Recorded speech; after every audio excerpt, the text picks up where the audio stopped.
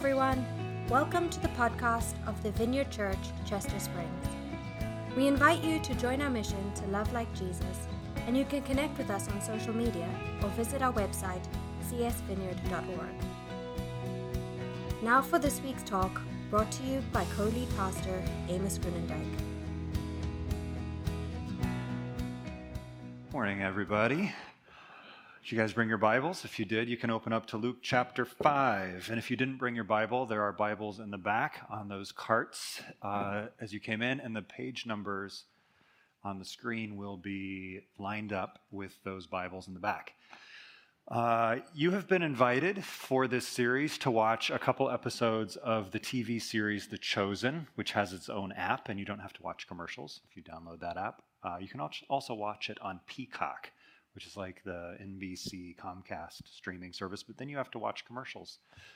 I've invited you to watch that because there's something significant about creating space in your life to just immerse yourself in the life and teachings of Jesus, which is why, in addition to watching the TV series, I've invited you to read through the book of Luke, like a chapter a day. Although now we're a week in, you'll have to read 2 chapters a day for this next week.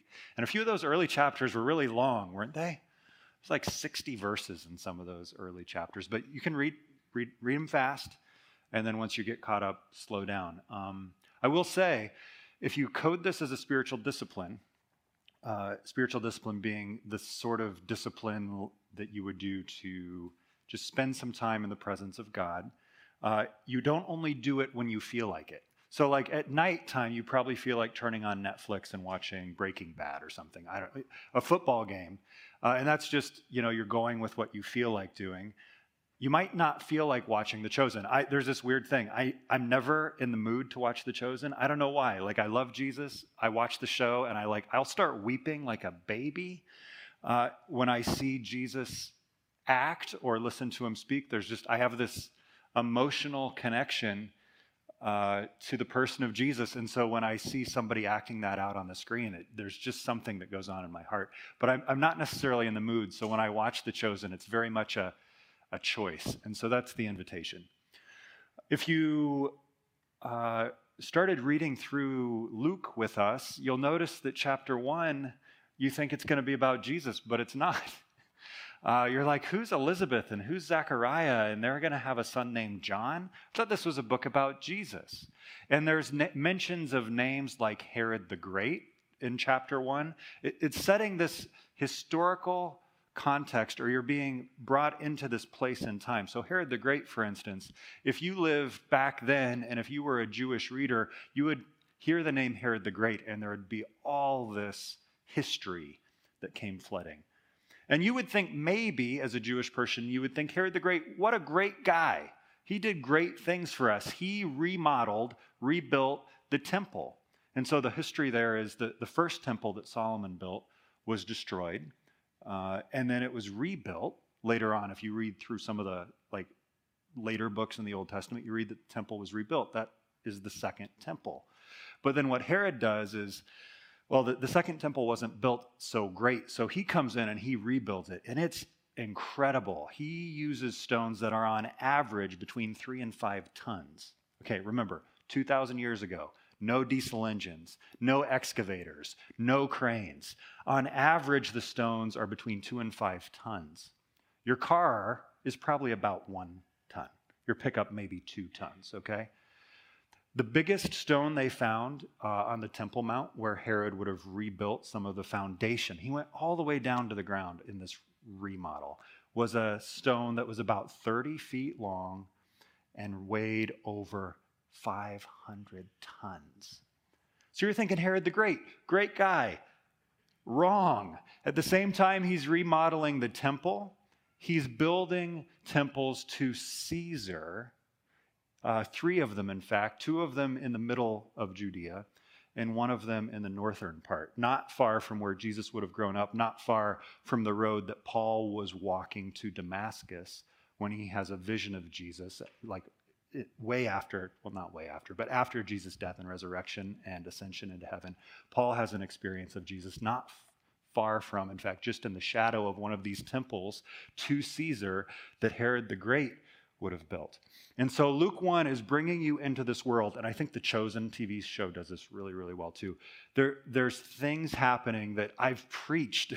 I've preached that there are Roman guards on the street corners, and they're collecting taxes, but there's something about the ever-present fear and dominance and just a Roman. Can you imagine if we had occupying soldiers standing on the corner of 401 and 100 just to make sure we all kept the peace?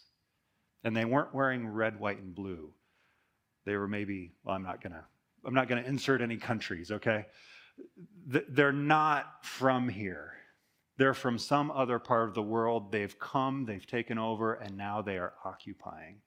And so there's this sense that, man, the nation is broken. Like we were meant to be a people, a nation, the Jews, like with sovereignty, to worship God as we please. None of this temples to Caesar stuff, only temples to Yahweh. And so there's a broken nation. It's a broken, the church is broken. The church, I say church, that's not quite the right word. The synagogue is broken. The place you go to learn about God, and the leaders of those spaces are teaching all sorts of things, and they're fighting about everything. They can't agree on anything, and the religious weight that you find yourself carrying around is unbearable. The belief that, oh man, I screwed up again today, it's just nagging because of the religious teaching of that time and place. And you get some of this sense in the opening chapters of Luke. But you also get the sense that there are people. Every time Jesus intersects or communicates with a person or heals a person, there's a backstory. This person's life did not start with their meeting of Jesus. Maybe a new life began when they met Jesus, but you see the history of, for instance, Elizabeth and Zechariah in Luke chapter 1, when it says that he was a priest, and they were very godly people, careful to obey all the Lord's commandments, but they had no children. And so when an angel appears to them and say, you're going to have a child, there's a lot of pain in the last 40 or 50 years, because these guys are way past childbirth age. And an angel comes and says, you know what? You have lost hope, but I have good news for you. You will have a child, and you will name him John.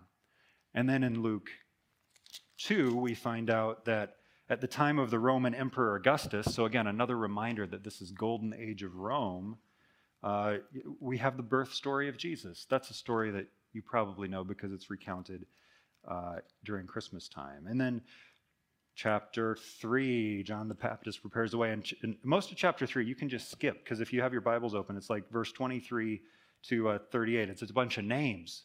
And the names might not mean anything to you, but to a first century Jew, you see a list of names, and you see this person of Jesus has this lineage that connects to your national history and your cultural identity. And so by the time we get to Luke chapter 5, we've already been immersed in a world that is not totally unlike ours, but it's pretty different. And Jesus, it says in verse 1, was preaching on the shore of the Sea of Galilee when great crowds pressed in on him to listen to the word of God. Let me set a little bit more context before we go on, because Jesus is doing something that is actually very normal in that time and place around the Sea of Galilee. He is teaching to crowds. This is something that one of any number of rabbis might do. Visit the synagogue on Saturday to open up the Torah, go into the cities, the towns, go along the lake and teach to crowds of people. The rabbis were men who would go around and share their interpretations of the Torah and the rest of the Old Testament. But it's not just the rabbis who would have had a deep rooting in their scriptures. By the time of Jesus, the Jewish people had a very robust system of education so that everybody that Jesus was speaking to who was raised Jewish, most of the people that would have come to gather around Jesus, especially at this point in his ministry, would have been sent to Torah school. So listen to this from this is a Jewish rabbinical book called, is this one of the Talmud? The Talmud, yeah. Where the writer says, under the age of 6, we do not take any pupils from 6 upwards. We receive a child and stuff him with Torah like an ox. So at the age of 6, about kindergarten age for us, right? You get sent to this Bet Sefer school, which literally means house of the book. Bet being house, Sefer being book. But don't think that there was this Jedi temple up on that hill to the west where there is this like cool building and there was a bunch of, little Padawans and their masters sitting around with lightsabers. But probably no house, okay? Probably no building. Maybe they sat on the floor in the synagogue. Maybe the rabbi or the local Torah teacher gathered his little people around and taught them Torah on the street corner or maybe even along the lake, right, if the weather was nice. But from age 6 to 10, every one of those children would work to memorize Torah because this was all about the book. And Torah would have been the first 5 books in our Old Testament: Genesis, Exodus, Leviticus, Numbers, and Deuteronomy. Most Jewish students, boys and girls, would have had most of the Torah memorized. That's a lot. And you might be thinking, man, their brains must have been really different back then. How did they memorize so much text? And you think, well, I mean, if you're my age, you probably have most of Dumb and Dumber memorized. Or whatever movie or whatever music you're listening to. Like if you have a teenager, like they probably have Khalid's songs like word for word, verbatim in their head, right? But the energy of the Jewish people, the Jewish children would have been put toward memorizing Torah. By the time they reached the age of 10, there would have been a break-off point. So if you were bright, if you were doing well in Torah class, you would get promoted to, maybe this is sort of like high school or college, Bet Talmud, which means house of learning, where you would begin to embark to memorize the rest of the Old Testament. So under age 10, you've got the first 5 books memorized. From age 10 to about age 14, you begin to read the rest of the Old Testament and begin to get schooled in the great Jewish art of asking questions, because the learning style of those people at that time was question, answer, question, answer. So you notice Jesus is, in the New Testament, the master at asking questions. And you find a few things interesting. Again, if we just flip back a few pages in the book of Luke, remember age 10 to 14, you are in Bet Talmud, learning the Hebrew scriptures from Genesis all the way to Malachi. And so in Luke chapter 1, after an angel appears to Mary and says, while you're pledged to be married, you're going to have a son, but it's not going to be the son of Joseph. It's going to be God's son. Mary is most likely around age 13, somewhere between age 13 and 16, because that's when women are pledged to be married.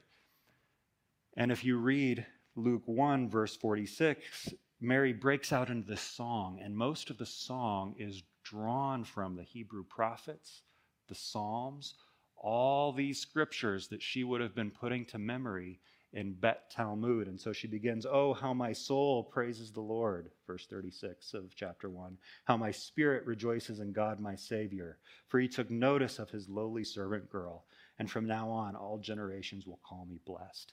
And so she's taking the words of Scripture and winding them up, wrapping them up, embedding them in her own story, and she's singing them out to rejoice in the fact that the hope that not only she had, but the hope of an entire nation is going to come true because of a son that is born to her. And you flip ahead to chapter 2, right? So the birth of Jesus begins chapter 2, but by the time you get to verse 41, it says, every year Jesus' parents went to Jerusalem for the Passover festival. When Jesus was, how old is Jesus? 12. What is he doing right now? Bet Talmud. He is learning the Hebrew scriptures and the Jewish art of asking questions. When Jesus was 12-year-old, they attend the festival as usual. After the celebration was over, Mary and Joseph start home to Nazareth, but Jesus stays behind in Jerusalem. But his parents didn't miss him at first. They realize Jesus is not with them. They run back to Jerusalem, and in verse 46 it says, later that day, I think this is on the third day after that he goes missing, but yeah, 3 days later, they finally discover, whoa, I totally just lost my place. Well, anyway, verse 45. When they couldn't find him, they went back to Jerusalem to search for him there. 3 days later, they finally discovered him in the temple, sitting among the religious teachers, listening to them and asking questions. All who heard him were amazed at his understanding and at his answers. Somewhere around age 15, you would come to that point in life where you had either done marvelously well in Bet Sefer and Bet Talmud, and you're thinking to yourself, I could be a rabbi too. And in this place, in this time, there would be no greater honor for you or for your family to be a rabbi, someone who taught Torah, who taught the Hebrew scriptures. Not exactly the same ladder of success that we have today, but if you were the brightest of the bright, you would go and find a rabbi, and you would say, "Dear Rabbi Shamuel," or Rabbi Zacharias, or Rabbi Hillel, "Dear Rabbi, could I please be your disciple?" And the rabbi would begin to ask the student questions. He would say, well, can you tell me how many times the word Yahweh shows up in the book of Malachi? And what do you think about the interpretation of the Sabbath law as referenced in Leviticus chapter 27? And he would go on and question this young student. And the rabbi was not only looking for someone who knew their Torah, but who could take on the teaching of the rabbi so that that learner could pass on everything that the rabbi passed on to them. This collective kind of school of teaching, this collection of interpretations and applications would have been called the rabbi's yoke.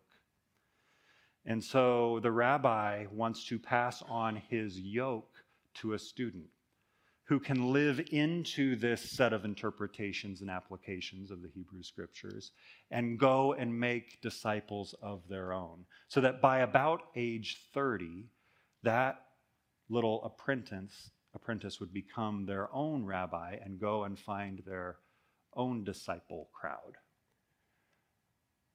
You know how old Jesus was when he started his teaching? Luke chapter 3, verse 23, Jesus was about 30 years old when he began his public ministry. So if all goes well, you graduate from Bet Sefer to Bet Talmud, you go and find a rabbi who will take you on if you're good enough. And that time of teaching was called Bet Midrash, which basically means house of seeking. Again, not an actual house, a collection or just a time where you were seeking to be like your rabbi. Not only know what your rabbi knows, but be just like your rabbi. So that by the time of, by the time of the Jesus era, there were sages saying to students, may you be covered in the dust of your rabbi. Because as your rabbi goes from town to town and place to place through this hot Judean arid land in many places, the rabbi would walk ahead of you, but you would be following your rabbi so closely that the dust he kicked up from his sandals would cover you from head to toe.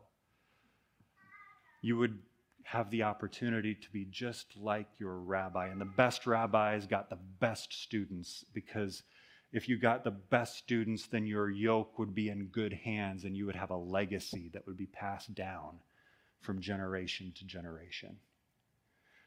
But what if you go and say to the rabbi, I want to be your disciple, and the rabbi begins his line of questioning, and the rabbi decides, says, you know your Torah very well, but my dear son, you cannot be my disciple. You do not measure up to the kind of person I am looking for, so go home and ply your trade. You know what he would mean by that? Go home and ply your trade. This was not a dishonor. This is not sin. There's nothing wrong with it. But to go home and ply your trade would be to go home to your family business, because if your father was a fisherman, that was your lot. Unless you end up being a rabbi, if your father was a fisherman, there's a very good chance his father was a fisherman, and his father was a fisherman, and you're going to be a fisherman. If your father was someone who worked in the oil press, you would go home right around this age 15 mark if you didn't measure up to the standards of any rabbi, and you would go home and you would work in your father's oil press so that by the age of 20, you would be very skilled at pressing oil. You would be not dependent on your father to help you catch fish, but by the age of 20, you'd be someone who could catch your own fish and provide for your own needs through your own trade, or really your family's trade, your family business. And so let's get back to Luke 5. One day, as Jesus was preaching on the shore of the Sea of Galilee, great crowds pressed in on him to listen to the word of God. He noticed 2 empty boats at the water's edge, for the fishermen had left them and were washing their nets. So, if the fishermen are washing their nets, it means they're done for the night. The nets were probably made of linen, a very common cloth material at the time. And after your night of fishing, you would take your nets and you would clean them and you would lay them out to dry, because if you didn't let them dry, then they would deteriorate and mold. And so these fishermen are maybe halfway done cleaning up their nets for the day. They're going to go home and take a nap. Stepping into one of the boats, this is verse 3, Jesus asked Simon, its owner, to push it out into the water. So he sat in the boat and taught the crowds from there. When he had finished speaking, he said to Simon, now go out where it is deeper and let down your nets to catch some fish. Master, Simon replied, we worked hard all last night and didn't catch a thing. Oh, didn't catch a thing. This is your trade. This is your livelihood. You're a fisherman. You know how to fish. You fished all night and didn't catch a thing. Didn't get a 50% catch. Didn't get 20% of what you would expect on a average night of fishing. You caught nothing. And again, if you watch the Chosen series, I never actually put myself in Peter's shoes and how frustrating it would be to be catching fish, not for fun, not to drink beer on a boat, to feed your family,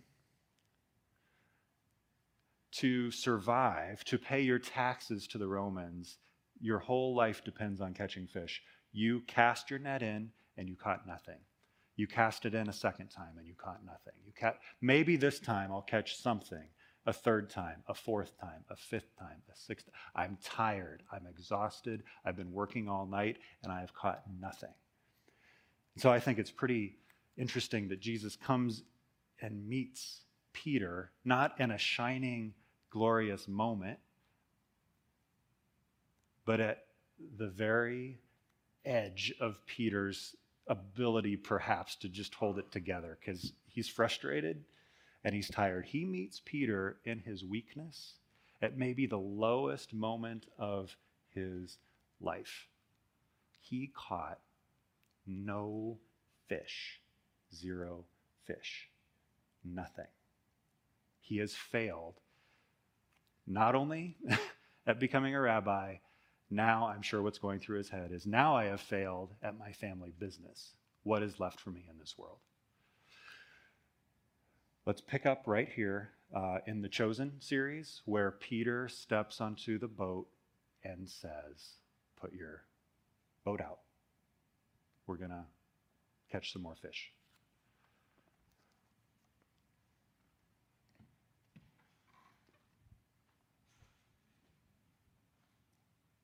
A little farther out. I don't have a quarrel with you, teacher. We've been doing this all night. Nothing.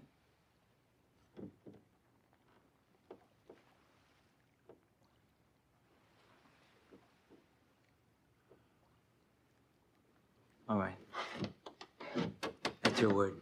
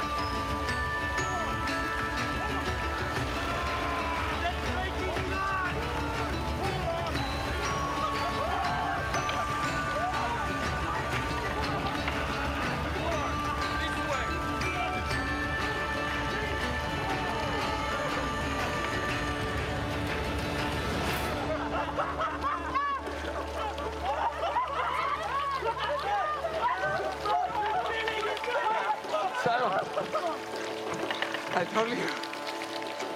I told you. I told you.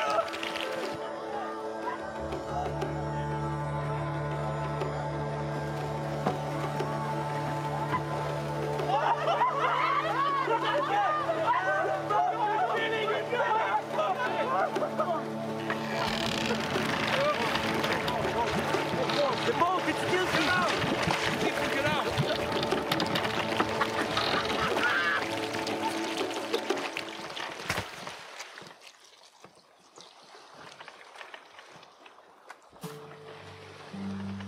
My brother and the baptizer.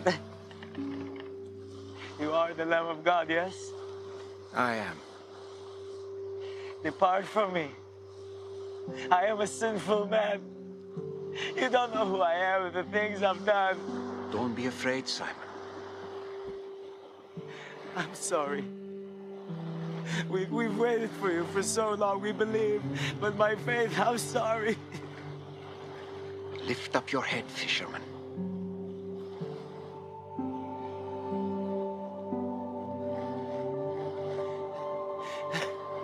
What do you want from me?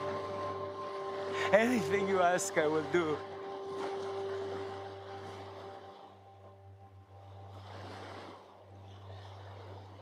Follow me.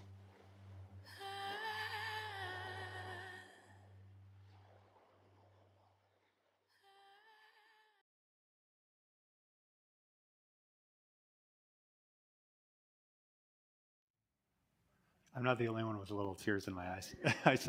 I can see you. What's different? What is different about how the normal system of becoming a rabbi for the Jewish people, how is that different from what Jesus does in this moment? Well, let's find out what happens next. Verse 5, Master, Simon replied, we worked hard all last night and didn't catch a thing. But if you say so, I'll let the nets down again. And this time their nets were so full they began to tear. A shout for help brought their partners to the other boat, and soon both boats were filled with fish on the verge of sinking. When Simon Peter realized what had happened, he fell to his knees before Jesus and said, "O Lord, please leave me. I'm such a sinful man." For he was awestruck by the number of fish they had caught, as were the others with him. His partners, James and John, the sons of Zebedee, were also amazed. Jesus replied to Simon, "Don't be afraid. From now on, you'll be fishing for people." And as soon as they landed, they left everything, including that very valuable catch of fish, and their boats. They left everything and followed Jesus. Some of the other stories simplify it, and Jesus just says, "Come follow me," and they do. So what's different between what happens here with Jesus and the typical way of becoming a disciple or a rabbi? Well, in the typical custom, the student comes to the rabbi and says, "Can I be your disciple?" And here, Jesus comes to a fisherman, which means what? He did not make the cut for Bet Midrash. He could not find a rabbi that would take him as a student. Peter had gone home and learned his trade, probably around the age of 20 here, because he's doing it himself without his father's assistance, it would seem. And Jesus comes to Peter and says, "You, Peter, I want you to follow me. I believe in you to be one of my disciples." We'll find out in another teaching of Jesus, my yoke, it's easy. My burden is light. So come to me, all you who are weary and heavy burdened, for you will find rest in me. And what's Peter's response? So typically, the rabbi starts questioning the student. Jesus says to Peter, "Come and follow me." And what does Peter begin to do? He says, "You don't understand, Jesus. I'm not good enough for what you're calling me to do. I am a sinful man. What's my credential list? I am a sinner. I have screwed up. I have not trusted God with my whole heart. I have not loved him with all my strength. You don't understand, Jesus. I flunked out. I'm a flunky." And Jesus says, "Don't worry, Peter. Do not be afraid. You're going to catch people from now on. You're going to be my disciple. You're going to be covered in my dust." That is good news for anybody who has ever screwed up. Because Jesus comes to Peter with an act of incredible grace and invitation. What's part of this whole package, though, is that Jesus chooses Peter, but Jesus also goes on to choose other disciples. So in other words, now the people that Peter is going to spend most of his time with, he doesn't choose.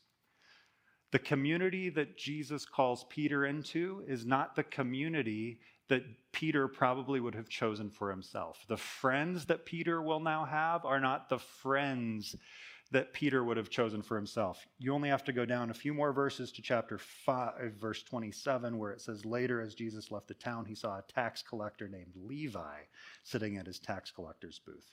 Follow me and be my disciple. So if Jesus can say, follow me to a fisherman, he can also say, follow me to a tax collector, and a tax collector is a traitor to the Jewish people because a tax collector has buddied up with Rome for financial gain.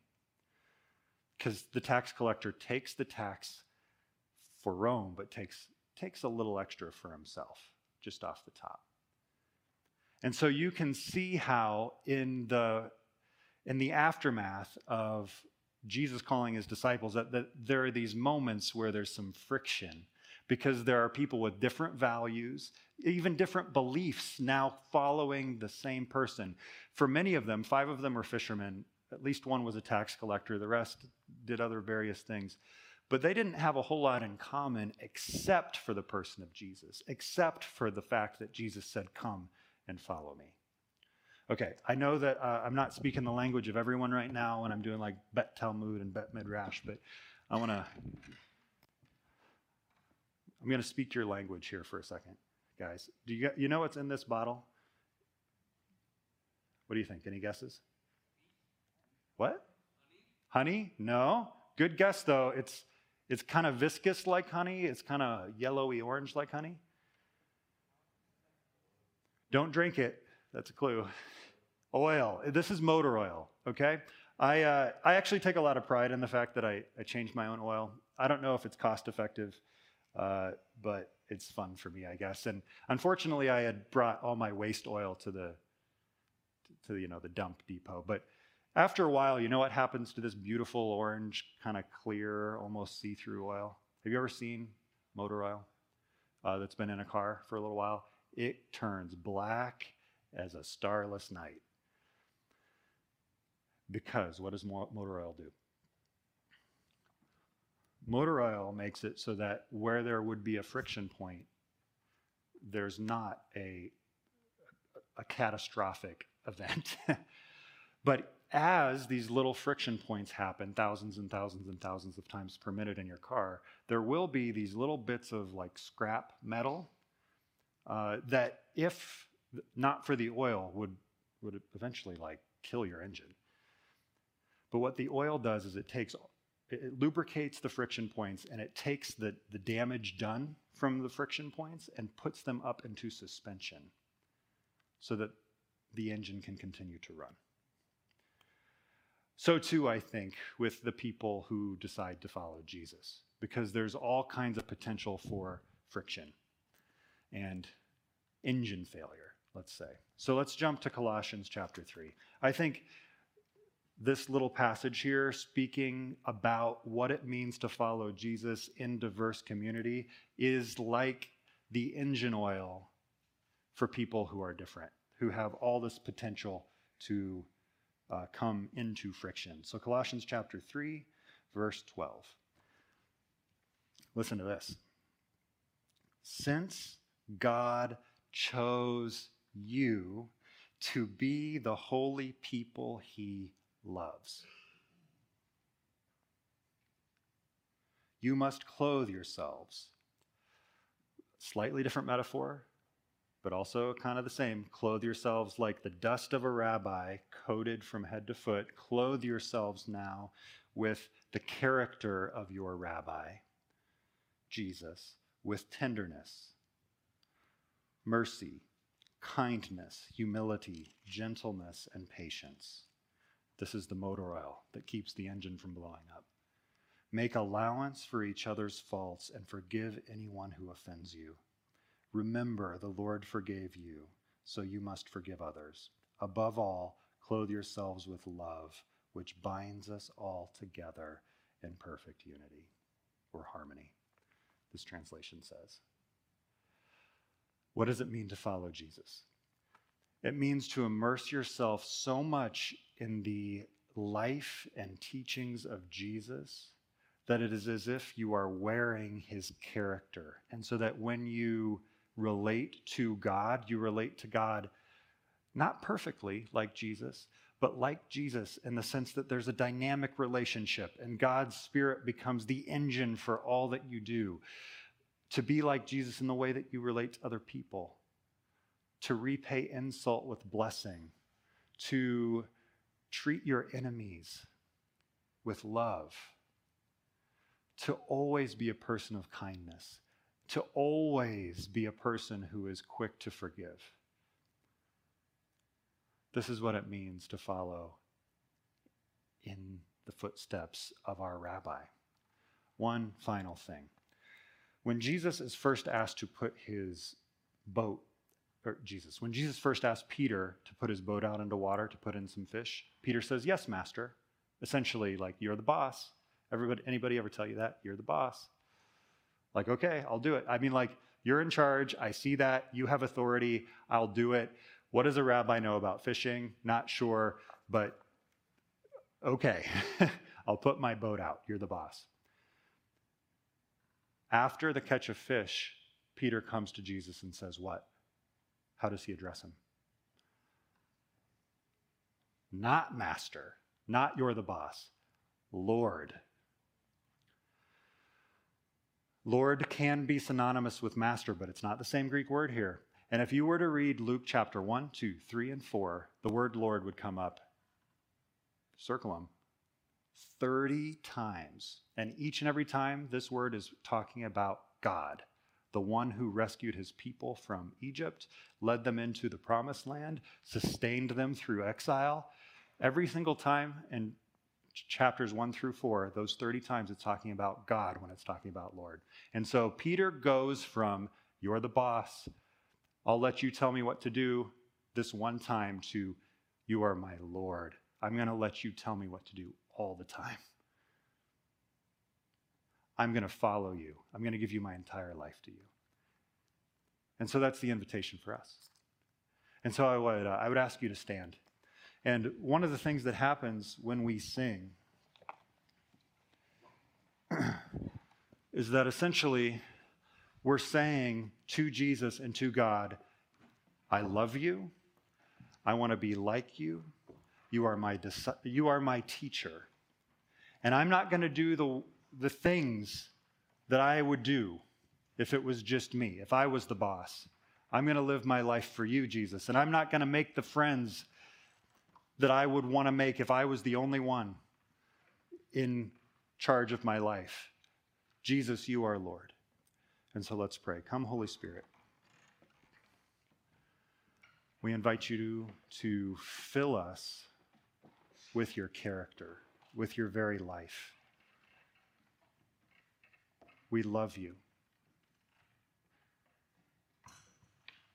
And for that reason, we sing to you now. Amen. Thanks again for listening to the podcast of the Vineyard Church, Chester Springs. We hope you share this with your friends and family and subscribe on iTunes or wherever you get your podcasts. See you next time.